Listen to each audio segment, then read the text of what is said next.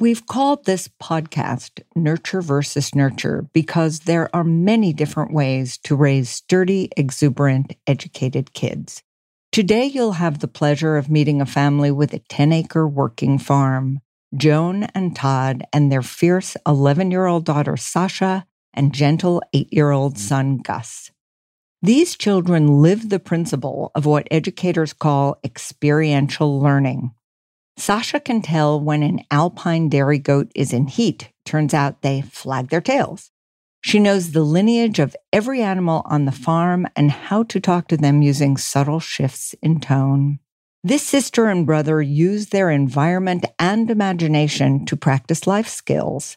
If one goat picks on another, they are taken to goat court in the manger, where the children present arguments on behalf of their clients and use a hammer as a gavel to wrap up the proceedings. Yet Joan worries. Are the children getting sufficiently civilized for the real world? Are they too much like wild creatures themselves? They leave a peanut butter knife in the middle of the couch, shoes where someone might easily trip, and frequently forget to flush the toilet, even if they've pooped. In this episode, you'll hear what the 11th century philosopher Moses Maimonides has to say about effective strategies for getting kids to follow rules. It's bribery, and it's different for young children and teenagers. And you'll find out why I believe a long-haired Chihuahua belongs on a farm, even when Mom says, "We already have so many animals, I couldn't even tell you the number." Today's untranslatable word is Finnish, boronkusema, Poronkusema. It's the distance a reindeer can comfortably travel before needing to take a break to urinate. Boron means reindeer and kushema means peed by. I'll also introduce you to a Bantu term used in sub-Saharan Africa about joyful self-expression. First, a disclaimer. What you are about to listen to is not a professional counseling session. Each episode is a one-time conversation, and the advice I offer does not constitute psychological treatment or serve as a substitute for professional diagnosis, intervention, or behavioral health care. In order to protect their privacy, our guests have been given pseudonyms and some personal details have been changed. If you have concerns about your child's well-being or your own, seek out guidance from a medical or mental health professional. Good places to start: your child's pediatrician, the counseling staff at your child's school, and the American Psychological Association's comprehensive guide to finding resources in your state. And now, onto the fun. Honey, you're my best friend, and I think that we got this. One day we'll look back and laugh, but in the meantime, we got this, we got this, we got this. In the meantime, we got this, we got this, we got this. Hi, thank you so much, Joan and Todd. So the reason we do this is for the kids. Sure. I do want to tell the audience what I just saw. So, Todd, outside your window, it's snowing, and I saw two small creatures walk by together, and they looked like deer. And I'm assuming that that's Sasha and Jack on their own outdoors doing something right now without a parent hovering over and peering at them and sizing them up. This is somewhat true. You've just described their usual day, but today we host a farm camp here on the farm, and we have a small pod of COVID-free kids that come here and get to play on the farm, masked and socially distanced. And there's a teacher that doesn't totally hover, but he keeps everybody safe. Let's talk about this farm situation. Joan and Todd live on a farm, and in their application to be on the show, here are some of the things they talked about that their children get to experience living on a farm. Learning about money and the financial profit and loss of the business of the farm, learning about procreation and sex without necessarily having to have a third-party book explaining it, life and death, caring about sick animals, the seasons, navigating on their own. These are all the things we wish so much for kids to have. And a lot of children are just naturally deprived of this because of their living circumstances now. Mm-hmm.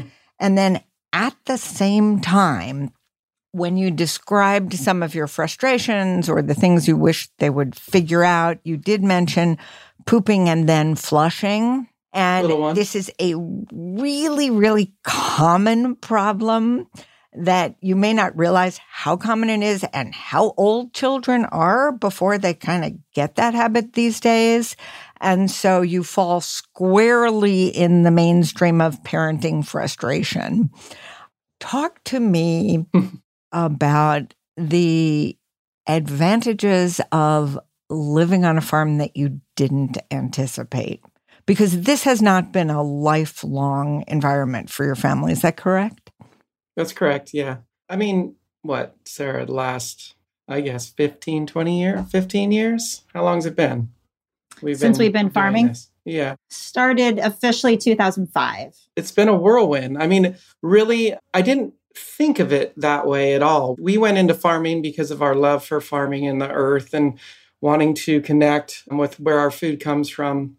And I kind of use a permaculture sense of things. Can you talk about what a permaculture sense of things is, both in the literal and the symbolic meaning to you of that? What does it mean for the mission of your family? Sure. It's balance. It's a whole circle of balance where we have chickens run behind our cows because they can eat grubs and till in the soil better. So one moment, tell us what grubs are for those who don't know. Oh, yeah. So grubs are the little start of a fly or any sort of insect for that matter. I guess I'm not sure if that's a technical term, but fly larva. Larva. Yeah. Mm-hmm. Yeah. So it's the beginning stage. And essentially when feces breaks down, there's a couple of things that are happening. There's a lot of science involved, but part of it is little creatures going in there and laying their eggs and hatching so that they could eat. So those chickens are in a little movable chicken coop, and they go behind the cows who have already pooped, and it might be a hot day, and so they go in and they mix it all up and they get it into the soil, and then they eat the grubs. There's not a lot of flies. Wow. And there's just a whole balance. So then, of course, once they leave, the grass is able to grow up. There's more carbon sequestered in the soil, and it holds moisture better. There's a whole balance in permaculture farming. So essentially, you don't want to do a monocrop. You don't want to just blast it with fertilizer. You're using the earth's natural systems to create your food and your meat and all such things. You want to add to that? Sure. Yeah. So permaculture is like what it sounds like, permanent culture. So you're trying to create a balanced, closed loop system when you're producing food. And it goes beyond just nutrient cycling. It's also, you want to model natural habits, human habits. So like, for example, we position our herb garden right outside the window of the kitchen because we want to be able to run out and snip some rosemary when we're cooking. Those types of plants, like vegetables that need more maintenance, are also located close to where the tools are kept, where the fertilizer is, where we're going to be accessing a lot.